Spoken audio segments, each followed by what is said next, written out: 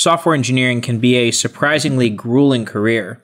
It is both physically and mentally demanding to sit in front of a screen for hours on end producing code. During the pandemic, the strains of being an engineer became even more acute as we were secluded in our homes, in some cases alone. Gabe Greenberg and Michelle Bakels work on G2I, which is a company that manages a large number of developers. G2I has a focus on developer health, which they believe is an underappreciated topic. They're also helping to organize React Miami, a conference that takes place April 18th through 19th, 2022.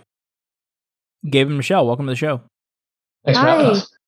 So you run G2I, and we've obviously done some shows in the past.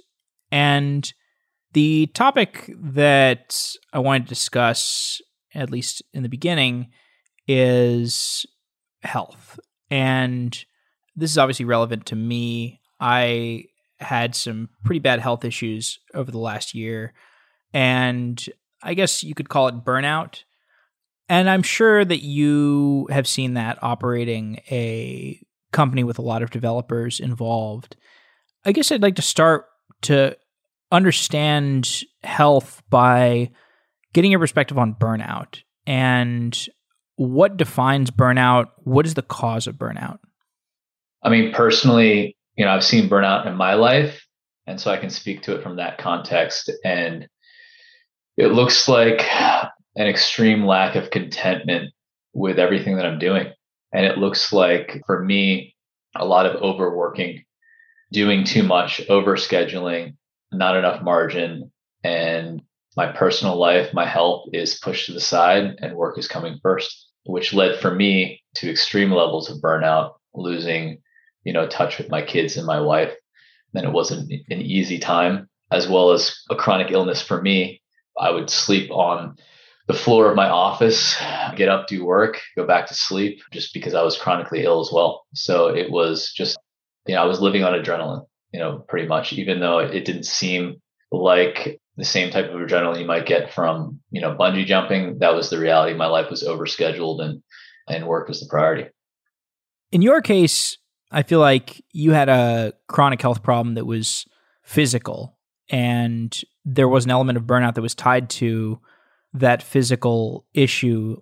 And it was almost like you were using work to alleviate some of the physical pains. Is that right? Yep. I was absolutely avoiding the physical suffering by working, by kind of taking my focus off of the physical pain. And in the same right, there was a level of, I couldn't get to a place of health because that was the pattern that I'd been in for so long, where I wasn't able to prioritize the physical things that I was going through that basically appeared overnight.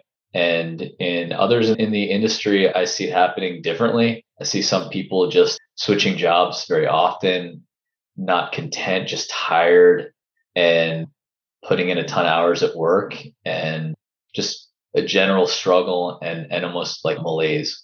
And I hear that a lot, directly one-on-one and talking with people.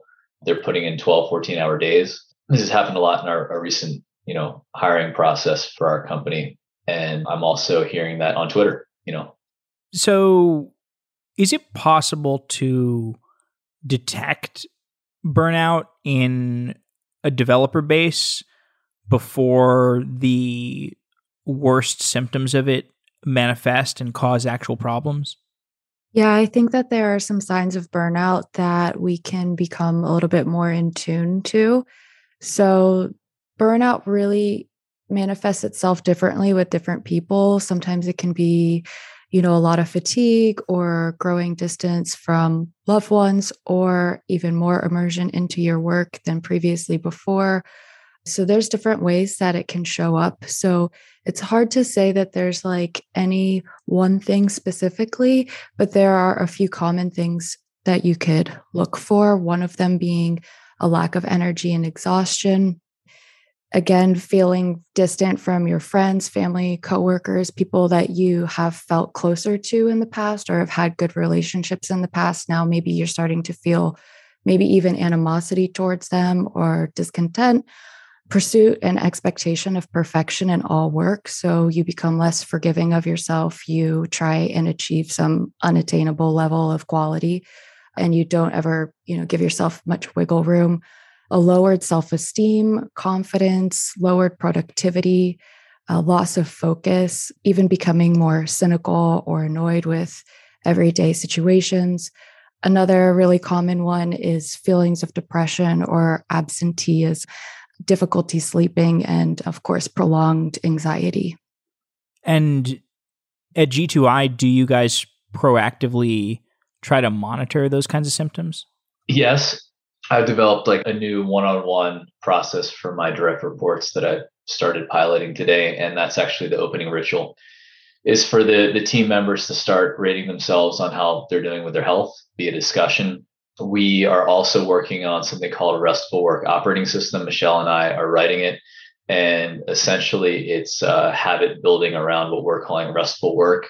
And it starts out with diagnostics, self-surveys where they're talking about, where they're struggling, curriculum and education we're building around, teaching other ways and solution-oriented thinking, some habit building, and also building in further support, whether it be through community counseling or 12-step programs. I think also we just talk about developer health almost on a daily basis, if not a daily basis at G2I, because it's a cornerstone of our work moving forward. And we have a culture where we don't exactly praise this overworking or overstuffing. We encourage ourselves, we encourage each other to take breaks, to take rest. And so we don't necessarily feel this artificial pressure to do this overachievement all the time or to push ourselves beyond our boundaries. Do you feel there's a tension between having that kind of sensitivity towards overwork and getting the kind of results that a company like Amazon would? Amazon, which is kind of famous for pushing its employees to outperform competition. Yeah, I think it creates a cognitive dissonance, because I think when you actually look at where the best productivity happens, it happens when your employees are happy and well rested and in the best state of mind. So when you think about really big companies like Amazon, they are always pushing the limits, and they have a very well-known culture of, kind of stretching their employees. One example that I found really interesting of this, Microsoft Japan experimented with the 4-day work week, where they essentially eliminated 20% of their employees' work week. And this was meant to be a mental health benefit to their employees. And what they found unexpectedly was actually a 40% increase in the amount of work that got done. And that was not something that they expected to find, but it was a result of when their employees were there and they were showing up, they were really showing up and they were really focusing, and they had the mindset to do their best work and to be creative. So when you talk to an employee and you see that they're experiencing a health issue, or you suspect they're experiencing some kind of health issue, do you try to encourage them to go on leave, or do you reduce their workload? Is there a best practice for adapting to that issue? We don't have a best practice per se. I mean, there's been a lot more people suffering with COVID, in our org, and, we're encouraging people to rest. When that happens, what the primary focus for me leading this company is to, when you're dealing with burnout, you're looking at both sides of the equation. You're looking at how the organization is either encouraging kind of the pressure, the artificial pressure, or they're not, as well as the individuals, struggling with their own desire for perfection or to, do well. And my goal is to set up a structure that encourages work-life balance, whether it be through a 4-day work week, which we've been experimenting with for 18 months now. We just went to a 4-day work week, or it be through regularly checking in with engineers. The engineers are a platform. We're starting to educate them, around this topic. And we had the first one request a 32-hour work week with one of our customers, and we were able to make that happen. So to start to see these small changes within our marketplace and on our team, to me, is setting us up for the future. When you talk about like an Amazon, versus another company maybe focused a little bit more on work-life balance. I believe that your bottom line does increase when you start to focus on these types of things, but is a long-term play. If I can recruit better team members, if I can recruit better engineers through focusing on health first, I believe that, a 4-day work week, for example, there's plenty of engineers that would come join us, with that being a focus. You can retain more engineers, with that focus. They either have the same productivity on a 4-day work week or potentially better. And because you're recruiting better engineers, you're retaining more of them, your bottom line should increase. So as we talk about, going from a 5-day work week to a 4-day work week, I believe that bottom lines actually increase, but it's very hard to experiment with that as a founder, very hard to believe that, very hard to see that, which is why we're focused on working with companies to, experiment with the 4-day work week without having them have to just jump in wholesale, because it's really impossible to do that, we found. Right, especially because, 4-day work week for G2I means you're not just imposing the 4-day work week on your own workforce. It extends to the companies you're partnering with, because G2I is, kind of a contracting firm, and you have contracts with companies. And so I assume there's questions around, like, if the company works a 5-day work week, how are you issuing contractors for a 4-day work week? We're not at this point. We're starting to educate the engineers on the opportunity for that to happen. We're starting to educate the companies out there that this is possible and offering free consulting on how to move towards a 4-day work week. We do have a few companies that are okay with that, but our goal is to basically expand the market that we want to sell into, which is healthier companies and healthier developers. So it's a process.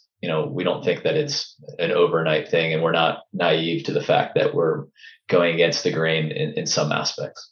How else has the company changed as you've scaled? You're now in how long have you been around? Like 5 years at this point?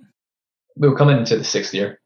So what's been the most acute scalability challenges recently?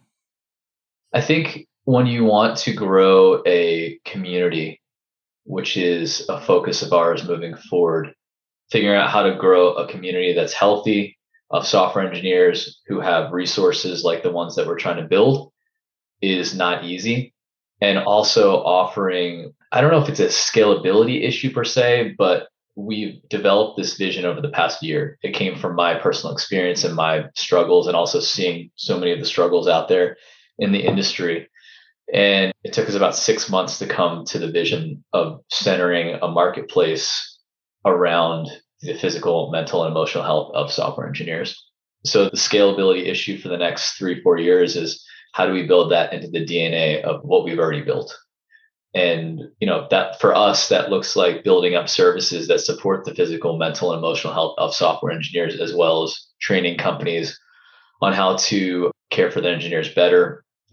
If Nike convinced the world that everyone's an athlete, Spotify convinced the world that everyone's an entrepreneur, it's our goal to convince the world that a healthier work-life balance is possible, but not to force that on people, to meet people where they're at. And that includes, our own companies, our own engineers, and ourselves. How have you seen the usage of the product change? Meaning, do you find that companies are hiring developers for longer stretches of time, or expanding the number of developers that they're bringing on, that they're willing to bring on as contractors? Or do they keep the kind of width of their contracting force steady over time?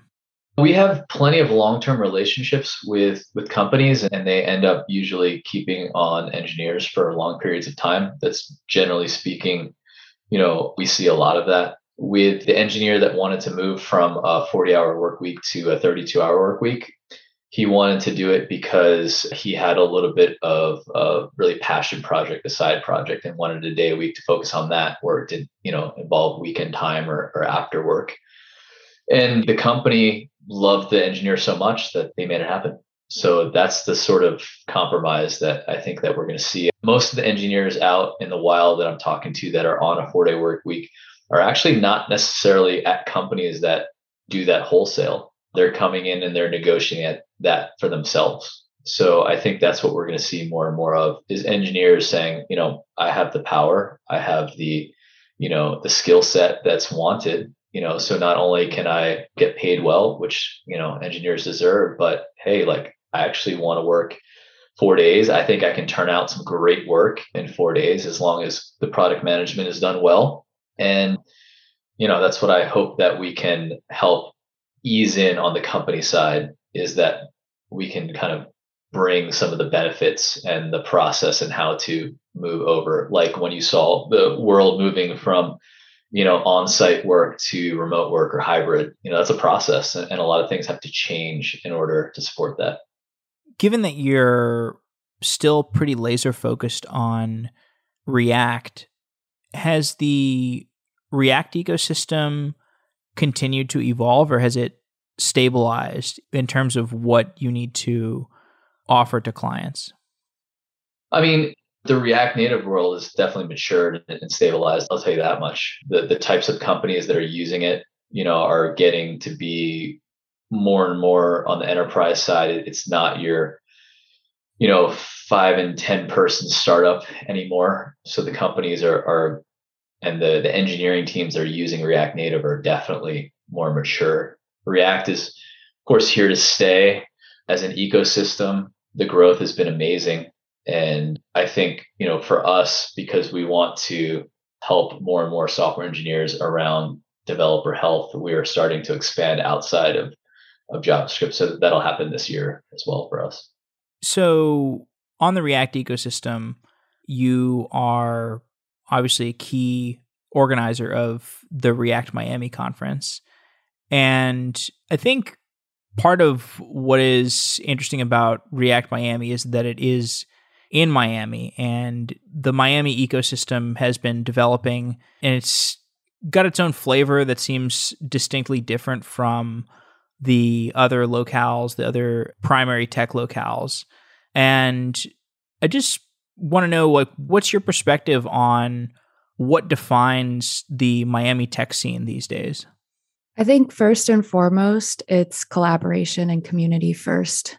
I think that is what makes Miami feel immediately so different than other places that you go and you visit when you're in tech communities. There's an initial response when you visit of how can I help or what are you looking for? So much so that it's basically the unofficial slogan of the city is how can I help? So I think that's what really makes it special is that it truly is a welcoming community and everyone is there to share resources and help each other grow. Anything you would add, Gabe, given that you moved to Miami, 2 years ago? I've been north of Miami for 17 years, actually. Oh, okay. I mean, you can't understate the difference between the Northeast and some other areas when you're talking about weather. I mean, that's a big deal. When you get to spend more time outside, you don't have to deal with the snow and all of that stuff. I mean, that's a big boost for some people when they're talking about, work-life balance and quality of life and being a remote, employee. I think that there's just excitement in general for a few areas, Miami being one of them outside of the Bay Area. The Bay Area is not going anywhere. We all know this. It's still going to be probably the main hub for many years to come. But I think some more optionality for people that want something different. You have the culture down in, I'm married to an Argentinian, so my kids primarily speak Spanish. That's their first language. The food, the music, the vibe, the beach, the weather, that plays a big role in, engineers coming down here and companies wanting to build.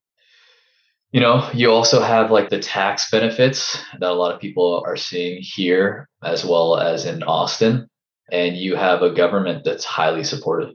Mayor Suarez has gone out of his way to make sure that people feel included and supported. And I mean, he's willing to meet with a large amount of people to make sure that happens. And then you have the crypto community, which is really pushed in here. I mean, it's so obvious that they're making Miami home. So to me, that's one of the strongest pushes is the crypto community, which is very strong in community naturally because of how the projects are run.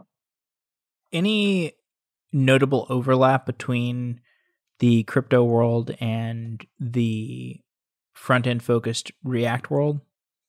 Well, yeah. So there's a lot of React developers finding an easy transition into Web3 or the crypto world because a lot of the UIs are still going to be built in React. So they're finding a way to kind of strike the balance between both sides pretty easily.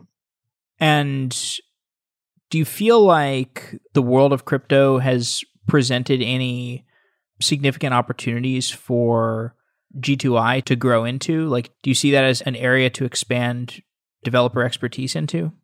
Absolutely. That's definitely on the roadmap to consider, Web3 and the various technologies, this year. More and more of our developers are excited about it. More of them are getting jobs in, Web3. Various NFT marketplaces and other startups, are growing extremely fast. So yes, it's definitely going to be an opportunity for us as a marketplace. And being in Miami, it's, kind of our backyard as well down here. So a lot of the sponsors for React Miami, come from that world already. And G2I is invested in crypto, on our balance sheet as of a couple of years ago. So I believe in the Web3 world. Again, it's hard to make a transition from a Web2 company to a Web3 company.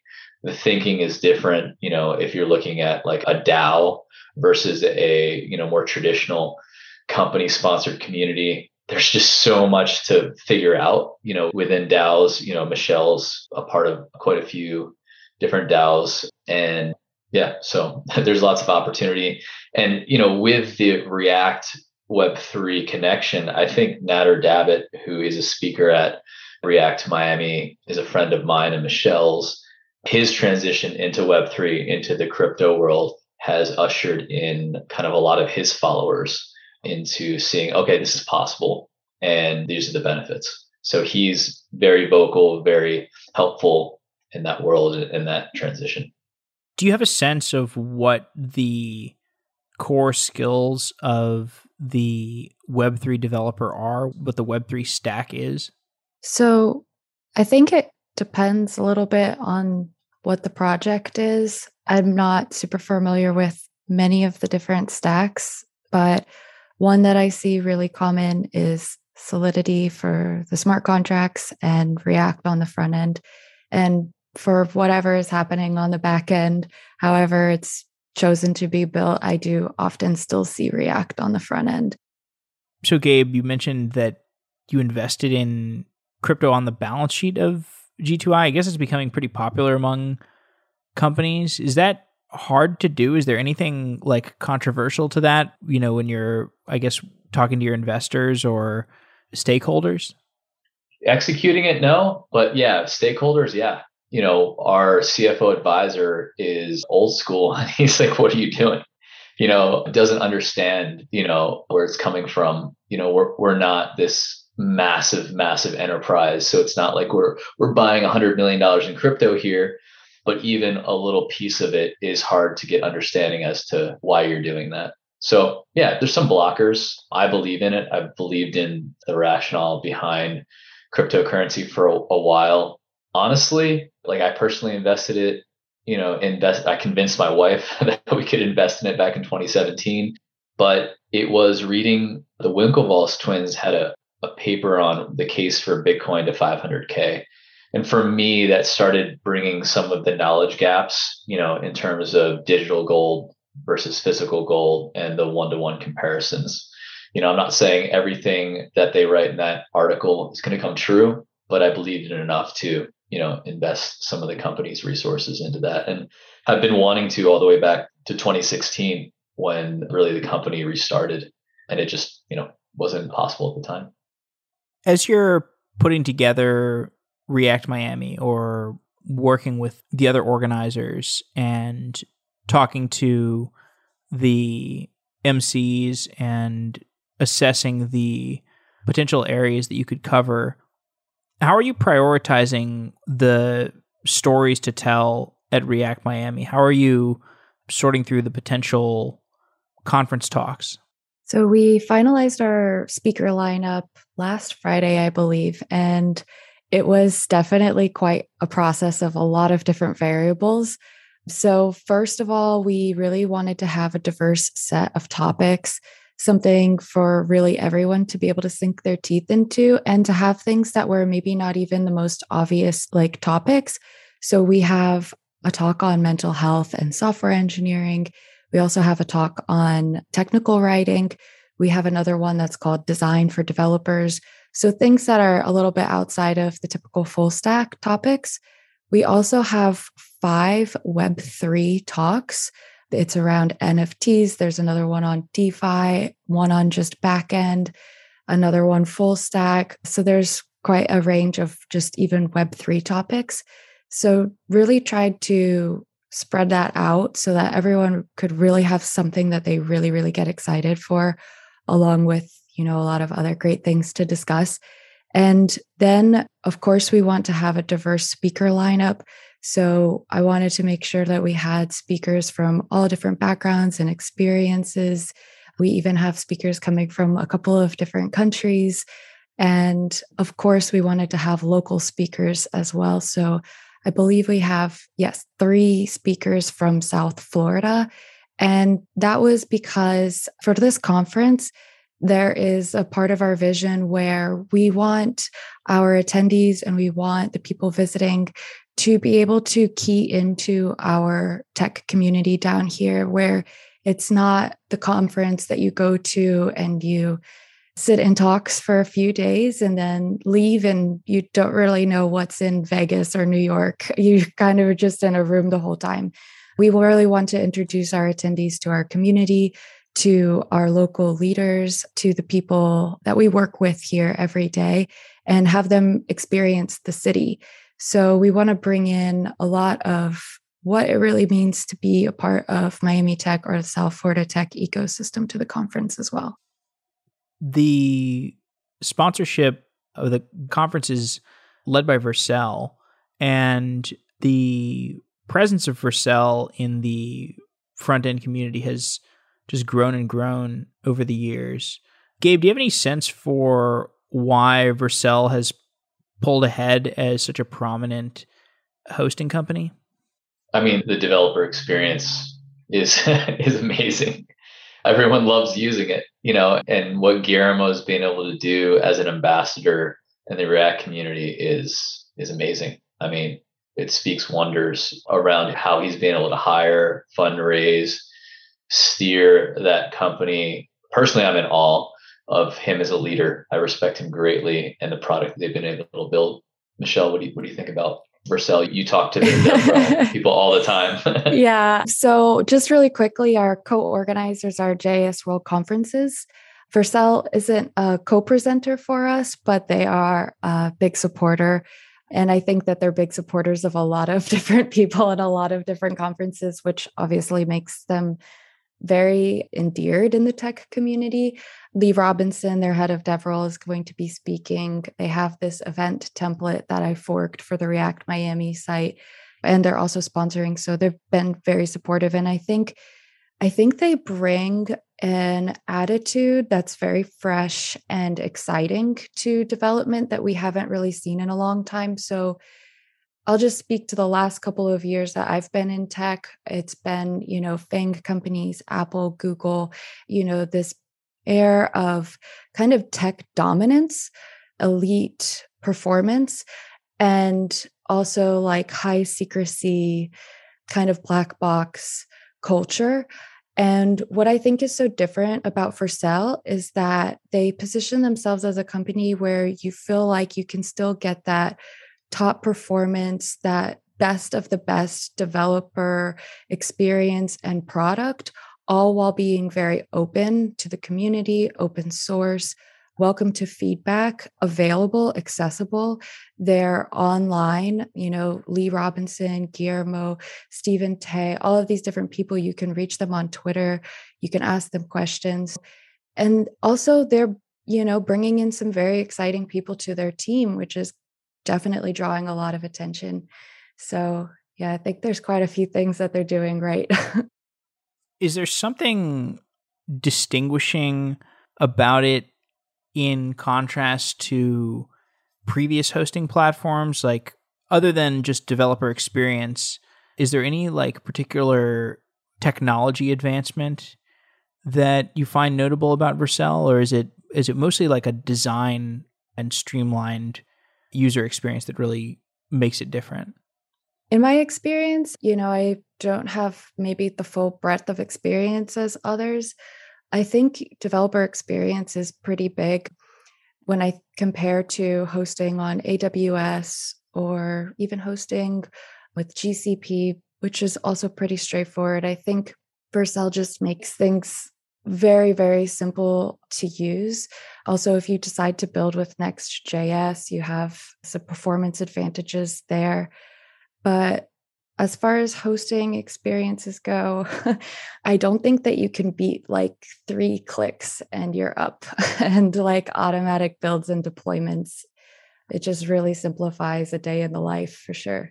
And also there's a key advantage in like the resilience and the redundance that you get by default. So when AWS was down a couple weeks ago, US East 1, if you're using Vercel, they have automatic failovers built into, their products. So I check my Vercel apps and I'm still good to go. So I thought that was pretty great and gives you definitely a sense of security. I want to come back to talking about health a little bit more. I think there's probably a lot of people who have had or are having health issues related to the pandemic or not. And, Gabe, you're somebody who I saw have a lot of fortitude through your own autoimmune issues. And, personally, I've really struggled with my health issues in the last year or so. And, I've kind of buckled in a lot of ways. And I wonder if you had any pieces of advice or best practices for being resilient through chronic health issues. That's a really, really good question. I have struggled for most of my adult life with mental health issues, addictions, as well as physical health issues. And then therefore the emotional stuff comes with that. The one thing that I've found to be true over and over again is I think that there is, when you give up fighting, like the battling that is not productive, and you ask for help, that vulnerability, I've heard it being referred to as the gift of desperation. It's truly a gift. That's some of the time where you can build the best habits because you're very malleable. You're open to suggestions where before you were closed off. You're open to doing things that you weren't open to before. I've specifically seen that done best in community. There's lots of different opportunities for community in terms of healing together. There is, the idea of counseling being a small community. That's helped me, individual counseling, marriage counseling. I'm currently in both areas and it's honestly saved my relationship with my family. You're constantly kicking up stuff on purpose. And so it's painful, but it's worth it. I think the most underutilized form of help in community out there is 12-step programs. There's many, many different 12-step programs out there that just are either thought to be a joke or not even realized. Within our Restful Work operating system, we'll be talking about them and identifying them and allowing people to take some diagnostic surveys to see if they might fit, in a certain place. So I think that's my thought, is to be in community and be vulnerable. And I think lastly, I've been able to find specific mentors who I trust, and I call still on a weekly basis, some around my propensity to overwork, and they're extremely, extremely helpful to have that, the thing I didn't have growing up. I didn't have a father who could offer me those types of helpful solution-oriented thinking. And I have a couple men in my life who listen, understand, and then offer me a few suggestions. And that's, changed my life. I didn't give up when I was sick, but I wanted to many times. I think lastly, I'll end here. The tech community, when you're vulnerable, especially through Twitter or other communities that might be safe to be vulnerable about struggles, if you have a specific ask, I've seen them show up. The reason that we're launching a developer health fund of $22,450 through G2I to give out to people who are struggling with any area of health, and they can apply for it and there's no strings attached, is because that's the exact amount that was raised for me in a GoFundMe, in 2018 to help me with my chronic health issues. And it worked. I'm healthy today. I've been healthy for 504 days. Who's counting? But we want to literally give that exact amount of money that was raised for me back to the community. And that's the type of thing that I think is just that paying it forward approach. I've seen it happen over and over again. People like Michelle are living examples of that. She's been through the ringer, in tech, and now she's dedicating her, career to helping others, and building community around this health thing. So there's quite a few things, in that, but the community and the vulnerability are important pieces for me. Michelle, anything you want to add to that? I think that was a really great answer, to be honest.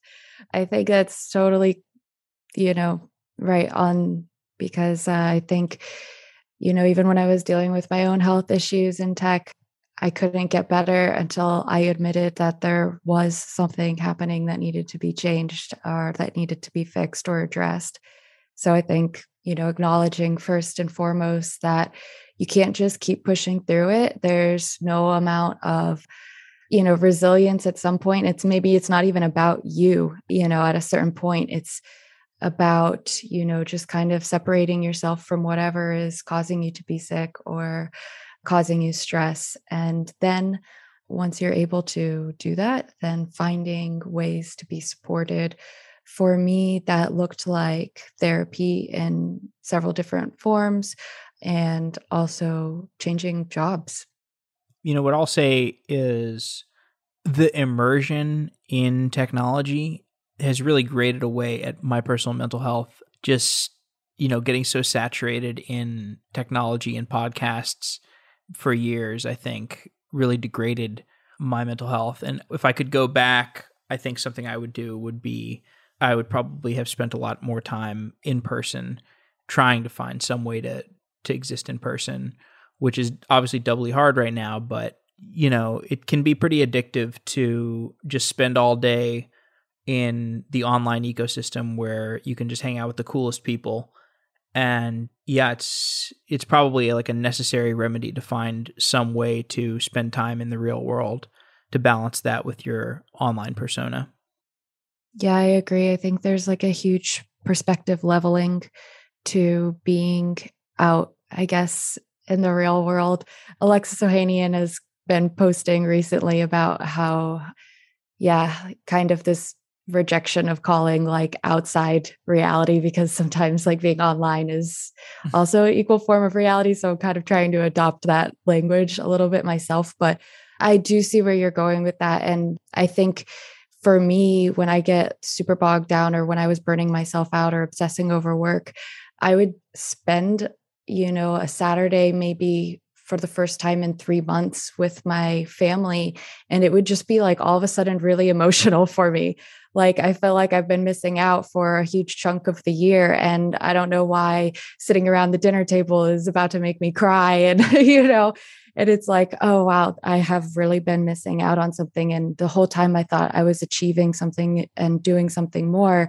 And really, I was kind of losing touch with things that were also really important to me. And I wasn't even realizing it.